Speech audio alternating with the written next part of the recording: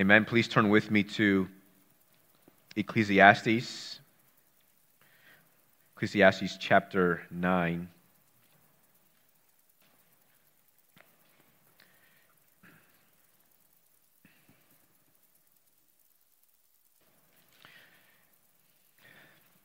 So back in Ecclesiastes, vanity of vanities, all is vanity. Briefly thought the other day of just maybe getting some bumper stickers. We can put them all in our cars. Maybe t-shirts, vanity, all is vanity.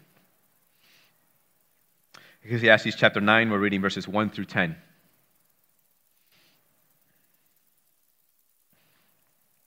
But all this I laid to heart, examining it all, how the righteous and the wise and their deeds are in the hand of God. Whether it is love or hate, man does not know. Both are before him. It is the same for all, since the same event happens to the righteous and the wicked, to the good and the evil, to the clean and the unclean, to him who sacrifices and him who does not sacrifice. As the good one is, so is the sinner, and he who swears is he who shuns an oath. This is an evil in all that is done under the sun, that the same event happens to all. Also the hearts of the children of man are full of evil, and madness is in their hearts while they live, and after that they go to the dead. But he who is joined with all the living has hope. For a living dog is better than a dead lion. For the living know that they will die, but the dead know nothing, and they have no more reward, for the memory of them is forgotten. Their love and their hate and their envy have already perished, and forever they have no more share in all that is done under the sun. Go, eat your bread with joy, and drink your wine with a merry heart, for God has already approved what you do. Let your garments be always white. Let not oil be lacking on your head. Enjoy life with the wife whom you love, all the days of your vain life that God has given you under the sun, because that is your portion in life and in your toil at which you toil under the sun. Whatever your hand finds to do, do it with your might. For there is no work or thought or knowledge or wisdom in Sheol to which you are going. This is the word of the Lord. Father, Lord, as we prayed earlier, the only reason this matters is because you are God and you have redeemed us. Lord, and you have something to say. And so we pray, God, that you would take the truths of your precious word and that you would plant them deep into our hearts. Help us to understand life and meaning according to what your word says. We pray in Jesus' name. Amen. Some might consider that one of the strangest things about being a Christian is that you sort of tend to think or talk a lot about death. I mean, if you think about it, we tend to sing songs that have to do with death. We heed the words of a man who once said, "To live is Christ and to die is gain." And even as we turn to the scriptures, we're focusing on a book that seems to be fixated on the topic of death. But you might say, well, that's your fault. I mean, we would not have chosen Ecclesiastes. You're welcome. But the reason why, if that is a critique of ours, that we tend to be fixated on the topic of death, we only do so because we are fixated on the death of Christ through which we receive eternal life. If we are fixated on the topic of death, it is because we see death not as the end of our lives, but as a gateway to eternal life, to a glorious life with Christ. The theologian Carl Trueman once said that much of life can be explained as an attempt to deny or escape from death. And indeed, many people spend their lives trying to deny the reality or run away from death. And yet it is a most common event, probably the most common event that happens to all men. And is a topic that most people would either not think or talk about. But how you view death informs how you live. how you think about death, whether you deny it, or how you come to accept it will determine how you live. And this is what the preacher of Ecclesiastes is getting at in this section. And to this, the preacher would say several things to us. And firstly, he would say something concerning the security of the righteous. So it's been a while since we've been back in the book of Ecclesiastes. But the preacher, if you might remember from the beginning chapters of the book of Ecclesiastes, this is a man who most likely was King Solomon and had honor, wealth, status. He did not keep from his heart anything that it desired because he had the resources and the means to get whatever he wanted. And so these are the words coming from a man who has really experimented with life, was considered life. And he comes to present to us his conclusions. Now in the book of Ecclesiastes, and elsewhere in the scriptures, evil can mean different things depending on the context. In the book of Ecclesiastes, evil can mean at least two different things. And he talks about evil in this passage. Evil, one form of evil, or one definition of evil that we are most familiar with is sort of the moral kind of evil. Like those things that are detestable to God, that are reprehensible to God, that have to do with morality, those things that people might say, those things that are unimaginable or unthinkable perhaps, those things we might consider to be forms of evil, and that is certainly true. But the scriptures broaden our definition of evil. I saw one definition of evil that actually defines it this way. It says that evil is anything that is not in harmony with the divine order of God.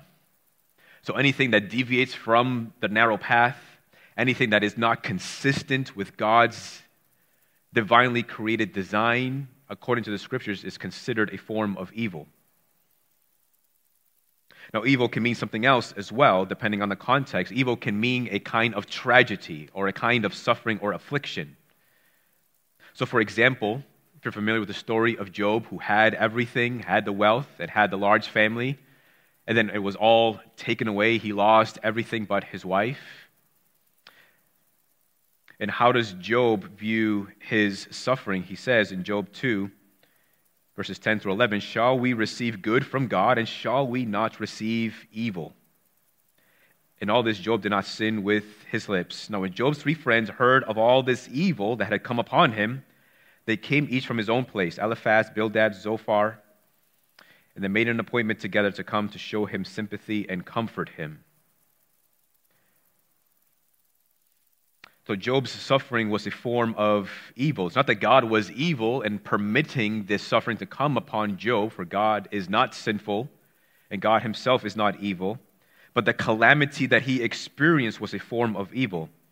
And this is consistent with other places in the book of Ecclesiastes. So, for example, the preacher in Ecclesiastes would say that someone who has worked hard and has produced many fruits of his labor, and yet cannot enjoy them, but enjoyed by somebody else, is a form of evil.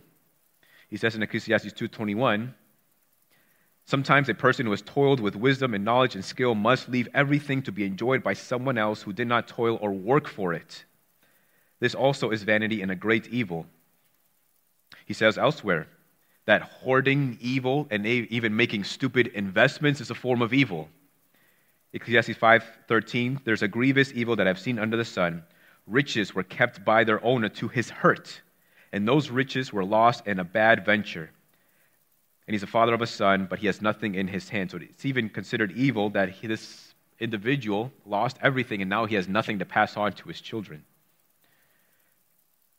The inability to enjoy wealth is a form of evil. Ecclesiastes 6:2, "A man to whom God gives wealth, possessions, and honor, so that he lacks nothing of all that he desires, yet God does not give him the power to enjoy them, but a stranger enjoys them. This is vanity, and it is a grievous evil."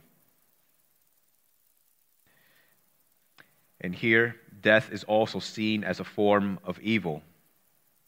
It is not that death in itself, as in it snuffs out the life of a person. Yes, that is a form of evil. But in addition to that, the preacher would also say that what is also evil about death itself is that it comes for everyone. That it's indiscriminate, whether you're good or bad, religious or not religious, whether you're good, full of good works or full of bad works, whether you're wise or foolish. Death comes for everyone. A dream that is most common to people, or a dream that most people have in common, is the kind of dream, you probably have done this before, where you're being chased. You're running somewhere, running frantically. You're running from someone, but you have no idea who you're running from. If for some reason it doesn't occur to you to turn around and see who's running after you. But the one who is chasing you seems to be this faceless individual. That's sort of what death is like. Death is this faceless individual who is running after its subject. And many people will spend their lives running from this faceless entity. Running in the pursuit of pleasure, running in the pursuits of sex, running in the pursuit of wealth and money and status and honor and success. The life consists of running away from this faceless demon, but it always catches up. But notice what verse 1 says.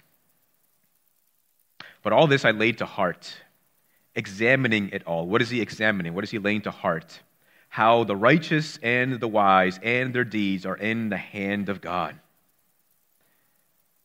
So I was thinking about that death comes for all. He has this positive thing to say about those who are wise and righteous, that they are in the hand of God. Is that not where you want to be?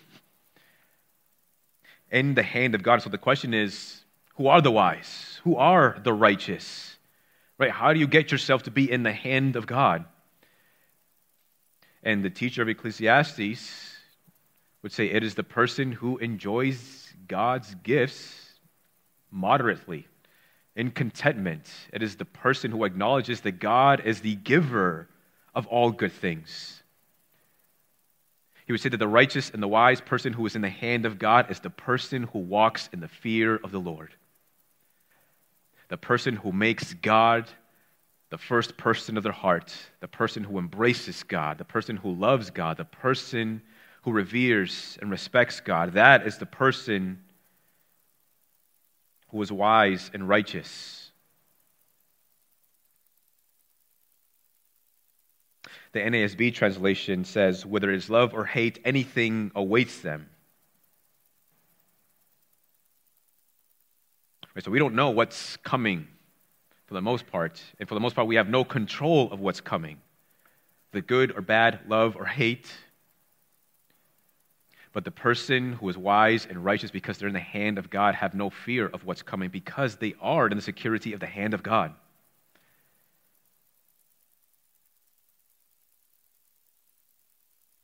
It reflects a personal involvement in the life of the wise and righteous. And in this way, there's sort of a contrast here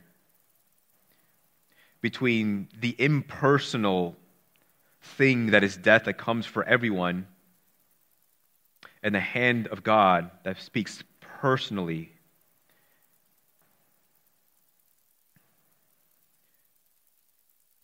And so it's like two different hands. A careless hand and a careful hand.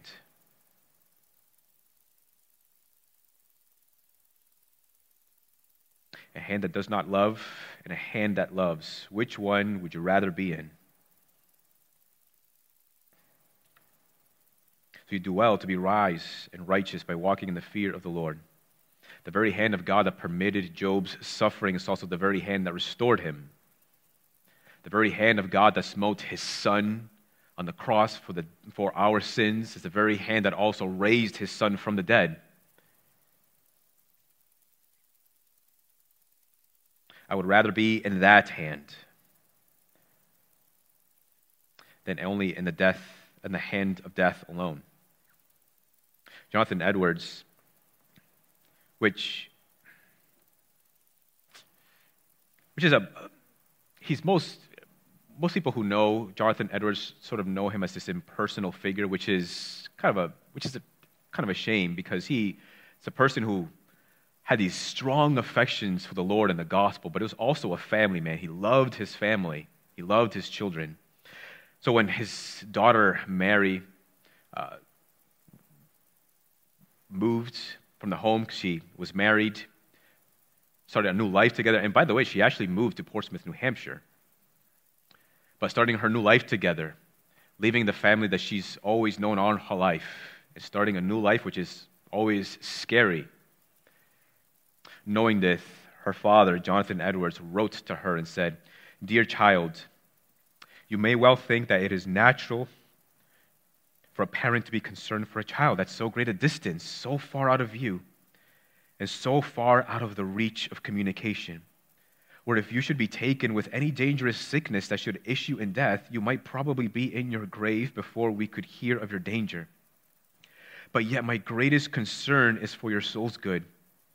Though you are at so great a distance from us, yet God is everywhere. You are much out of the reach of our care, but you are every moment in his hands. We have not the comfort of seeing you, but he sees you. His eye is always upon you. And if you may but be sensibly near to him and have his gracious presence, 'tis no matter though you are far distant from us. I had rather you should remain hundreds of miles distant from us and have God near to you by his Spirit than to have you always with us and live at a distance from God." The wise and righteous are always in the hand of God, and God is always closer than he seems or feels or appears. The next thing the preacher has to say is concerning the life of the living and the life of the dead.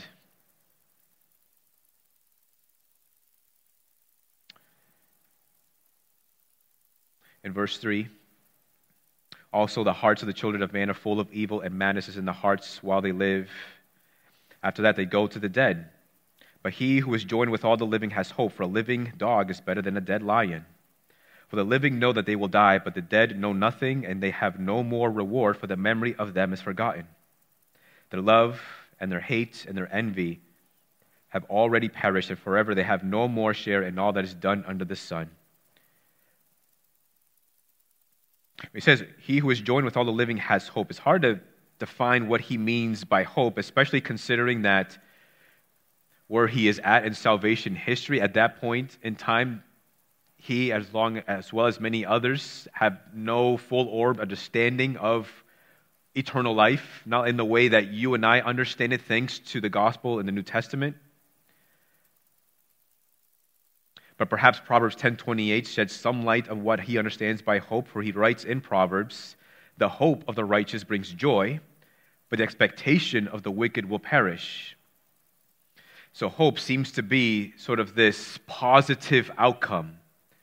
So giving his wisdom and knowledge, what he knows about the word of the Lord, is that for those who are wise and righteous, they can expect some kind of hopeful outcome, but for those who do not walk in the fear of the Lord but are wicked and unrighteous, they should not expect a hopeful outcome. And it probably doesn't extend beyond that. Now, something else to remember as we consider this passage and the entirety of Ecclesiastes is that the preacher wrote the book of Ecclesiastes with the skeptic and the secular person in mind. Because what he's trying to persuade us of, what he's trying to persuade his readers of is what the good life is. Trying to help the reader understand what is the good life and how does it compare to your definition or your view of the good life. And what he, I think, tries to do here in this passage is to call the reader to embrace their mortality. Embrace your mortality, that our life is here but a moment, and then it is gone at a time that we do not know. But as long as you live, you still have some hope of a positive outcome. And if we would be wise, we would heed the wisdom of the preacher.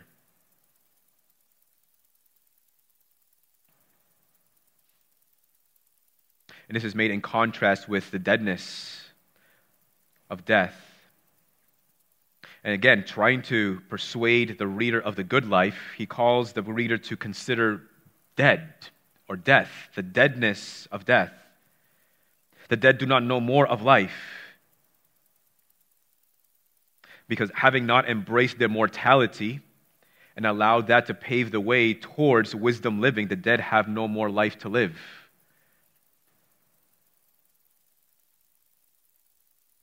The small flame on the candle of their life has been extinguished, and there's no more life. And in death, there's no more to know. There's no more to learn. There's no more to experience. There's no more to enjoy. The train has picked you up and has dropped you off, and the train is never coming back. The dead have no lasting legacy. The memory of them will be a distant memory until finally it no longer be a memory. It will seem as if you never existed. The passion of the dead is also dead. The fires that consumed their life, the things that they gave themselves to pursuing in the life that they did have, those fires of passion are extinguished by the waters of death. They have no more share in the living. Once you cross the line, there's no returning. And it points to a total separation from the land of the living. And in all this, it's intended to get us, or get to the reader to question, what is it that you value? And this is helpful for us when having conversations with unbelievers. Consider what are the things that you value. Consider what is your life. Consider what are the things that you treasure most. What is your life? What is the meaning of your life? Have you considered death and what comes after death?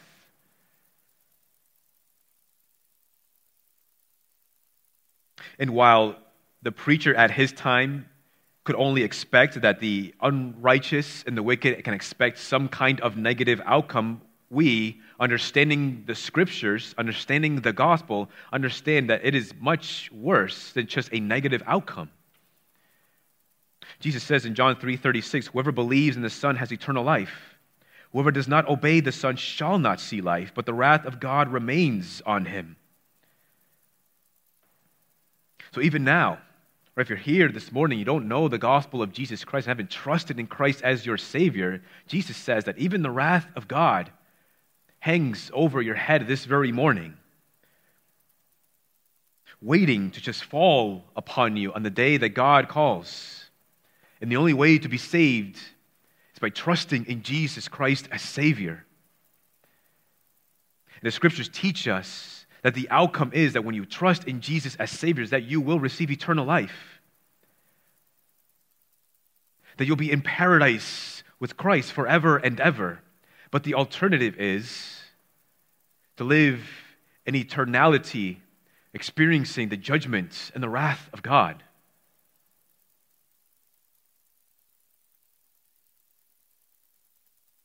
And so we consider, what is our life for? We consider how much time we have left. Right, and if you haven't trusted in Christ, you might consider, well, I just don't believe.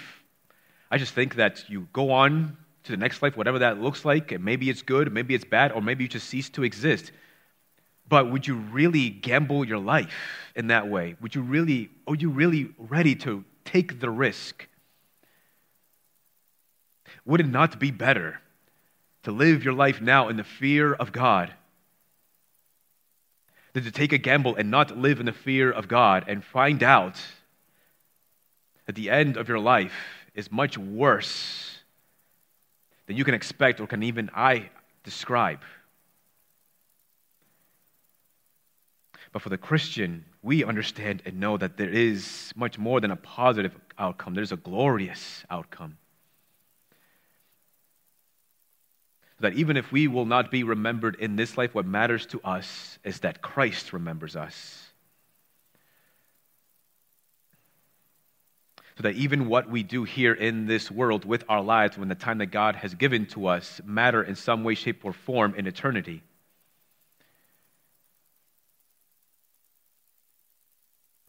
The preacher has one last thing to say, this time concerning living with the end in mind, or the event in mind, meaning death. Living with the event in mind.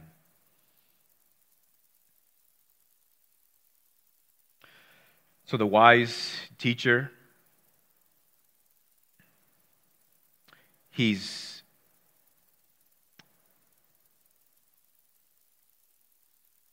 at his time the wealthiest person, wealthiest king that's ever lived, the wisest person who's ever lived.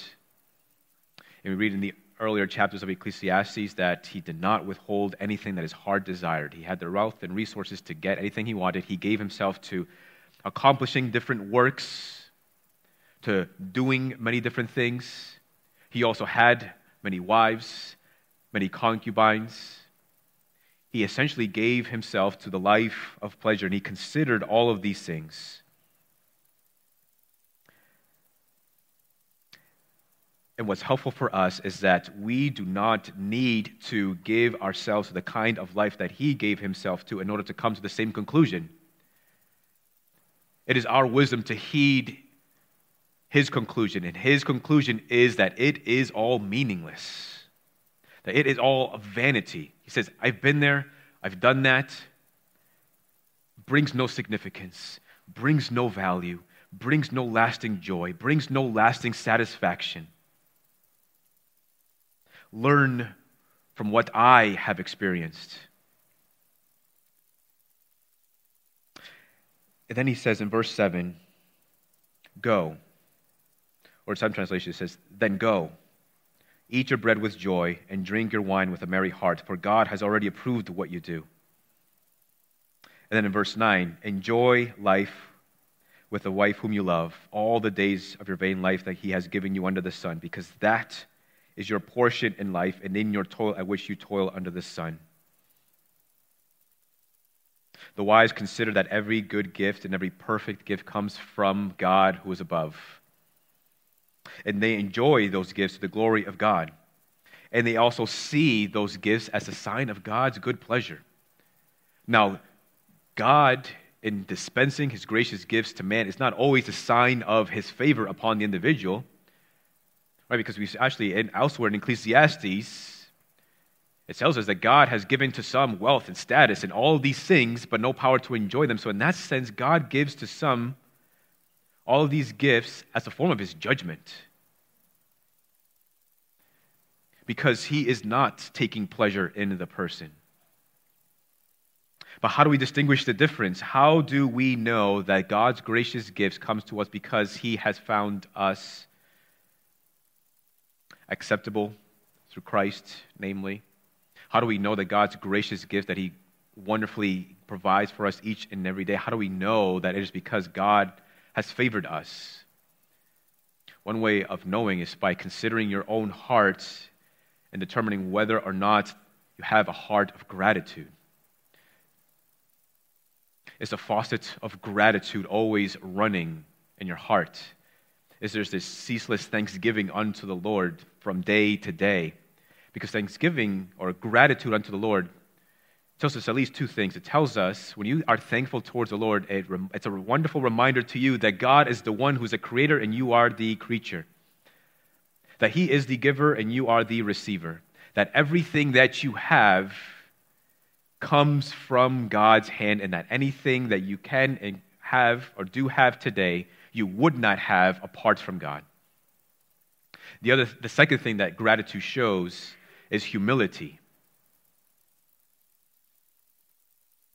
It helps to establish us in this position of one who is the recipient. That we are his creatures, that God is God, that we are not God.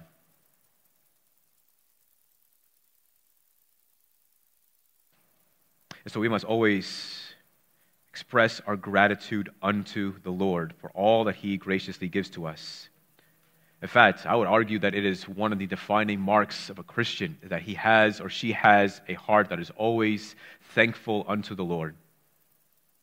It's so important, in fact, that in Romans chapter 1, it tells us, the Apostle Paul tells us that the wrath and judgment of God comes upon the people, or the world because of their thanklessness.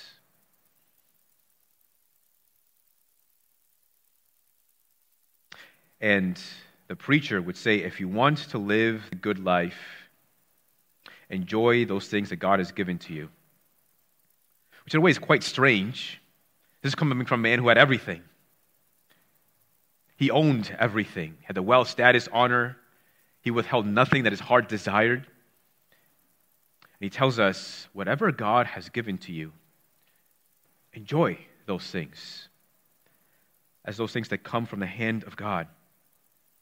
And the point he seems to be making is that life is brief.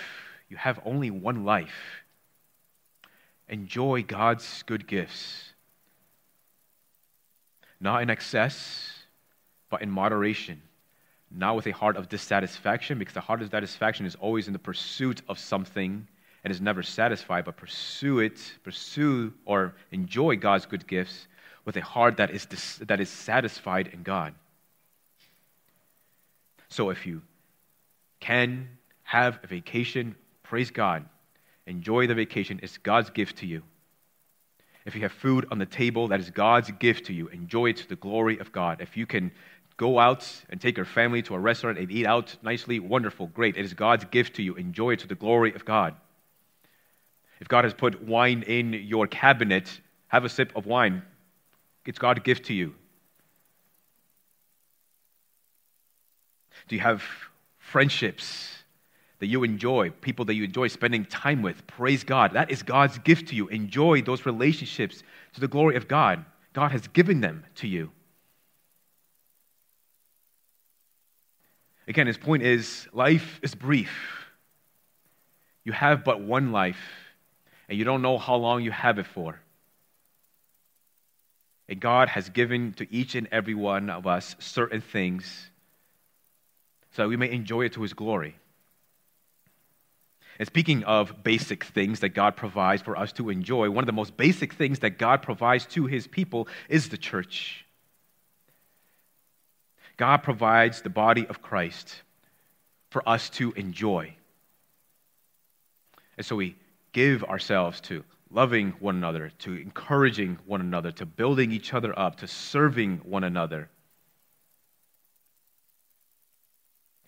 Because the church, the body of Christ, is a gift for us to enjoy. And in addition to these gifts, the preacher also says, enjoy your spouse. Enjoy the wife whom you love. Because this is a most precious gift. Different translations, it actually has the word vanity twice in this one verse,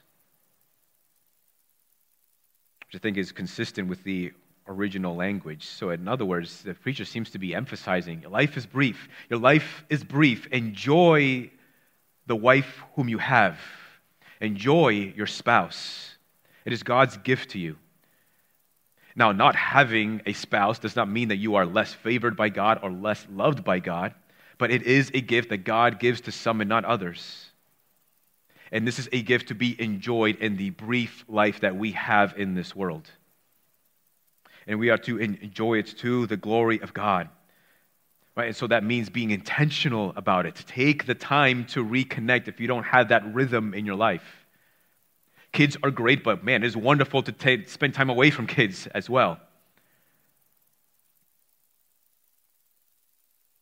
Take the time to be together. Enjoy each other's company because it is God's gift to you, because he knows better than you and I understand that life is brief and that life consists of many hardships and affliction. And this is intended to be a relief to stress. It's intended to be a joy in the midst of affliction. Enjoy it as God's gift to you. And nobody's going to fight harder for your marriage than you will. In fact, everything in society and culture and the government just hates the family, hates marriages, seeks to redefine the family and marriage. But you ought to protect your marriage and enjoy your wife, husbands. And this is coming from a man who had all the wives and all the concubines to his own detriment. Right? And notice what he does not say. He does not say, leave the covenant of your marriage to pursue someone else in order to fulfill your ungodly and pagan passions. Don't break off your covenant so you can give yourself to stupid, licentious living, pursuing those things that you think might make you happy. No, I already did that. I had it all. And I'm telling you that it is meaningless. No, stay faithful to the covenant of your marriage and enjoy your spouse while you have each other in the brief, vain life. Vain as in passing life. Because this is God's gift to you.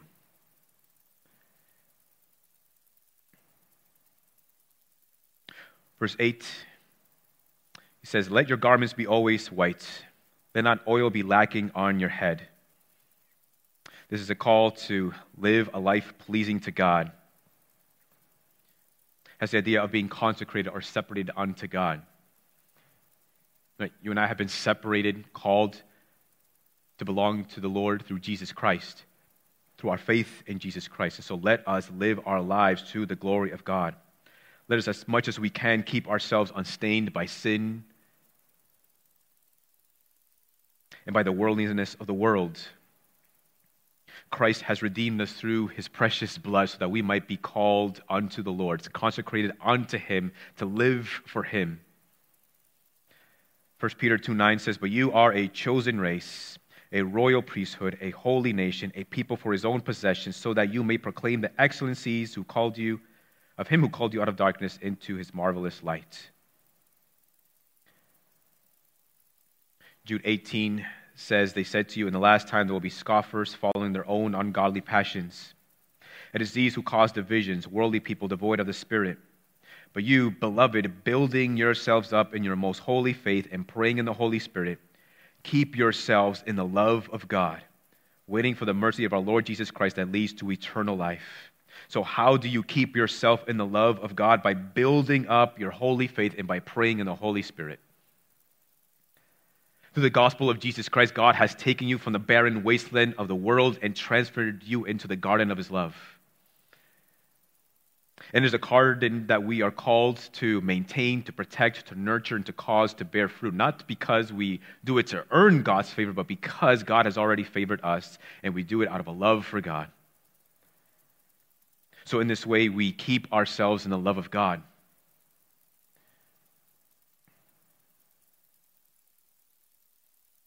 And lastly, he says in verse 10, whatever your hand finds to do, do it with your might, for there's no work or thought or knowledge or wisdom in Sheol to which you are going. Seems kind of counterintuitive because he says, essentially, life is short, so work. Probably not our idea of living the good life, but this is what he says. Work. Work well. Work hard. Why? Because there's nothing in Sheol. There's nothing for you to do there.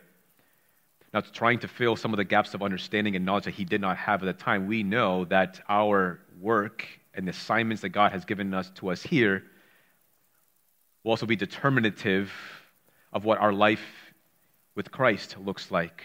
So, for example, in the parable of the talents, God or Jesus gives us this parable to describe to us a way the kingdom of heaven will be like. That there will be some who have different talents, and their faithfulness to those talents will determine how much more they will receive to be responsible for an eternal life. So then what you do in this life and how you work does matter to the Lord.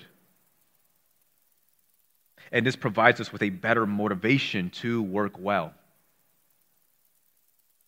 Charles Spurgeon once said, a Christian sluggard, is there such a being? A Christian man on half-time?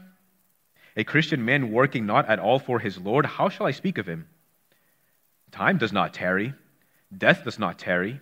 Hell does not tarry. Satan is not lazy. All the powers of darkness are busy. How is it that you and I can be sluggish if the Master has put us into his vineyard? Surely we must be void of understanding if, after being saved by the infinite love of God, we do not spend and be spent in his service. Everything we do it as a service unto the Lord. The Apostle Paul wrote in 1 Corinthians 7:17, "Only let each person lead the life that the Lord has assigned to him, and to which God has called him. This is my rule in all the churches." So whatever work, whatever assignment that the Lord has assigned to you today, be faithful in doing it. To work diligently at it. To spend your life for the glory of God, no matter what it is that God has called you to.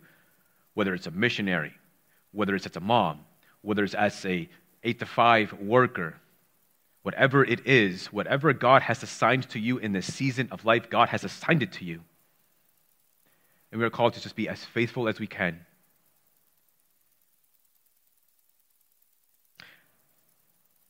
But by way of conclusion, considering what the preacher gave himself to and what he has come to conclude, considering just all that he experienced, all that he gave himself to, and coming to the end of himself and realizing that it is all meaningless and vanity, considering that, considering what we read in this passage, what we learn is that the kind of life that gives God glory and the kind of life that is most enjoyable is the kind of life that is strikingly ordinary.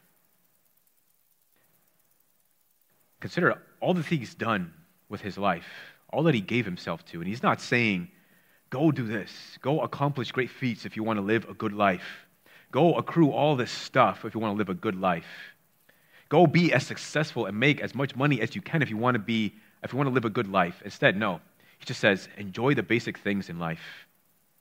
Honor God. Enjoy your marriage.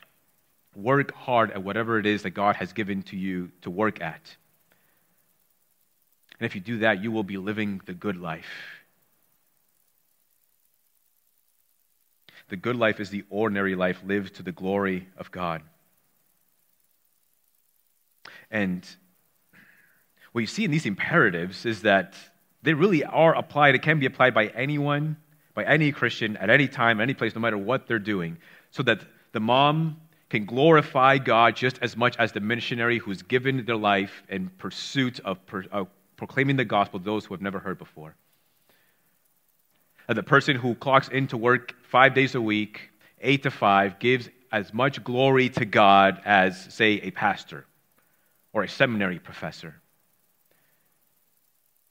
That we don't have to necessarily be doing something extraordinary to live for the glory of God, but as long as you are loving your spouse and living a life that is pleasing to God and enjoying God's good gifts to His glory and working well at the assignments that God has given to you, you're bringing God glory. And in the view of the world, that might seem like a mundane or strange or even an ordinary life, but I'd rather have that kind of ordinary life than an extraordinary life given to the life of pursuing pleasure and satisfaction in the world and treasure and wealth and honor and have nothing to show for it in the end and come to the painful realization that it was all meaningless.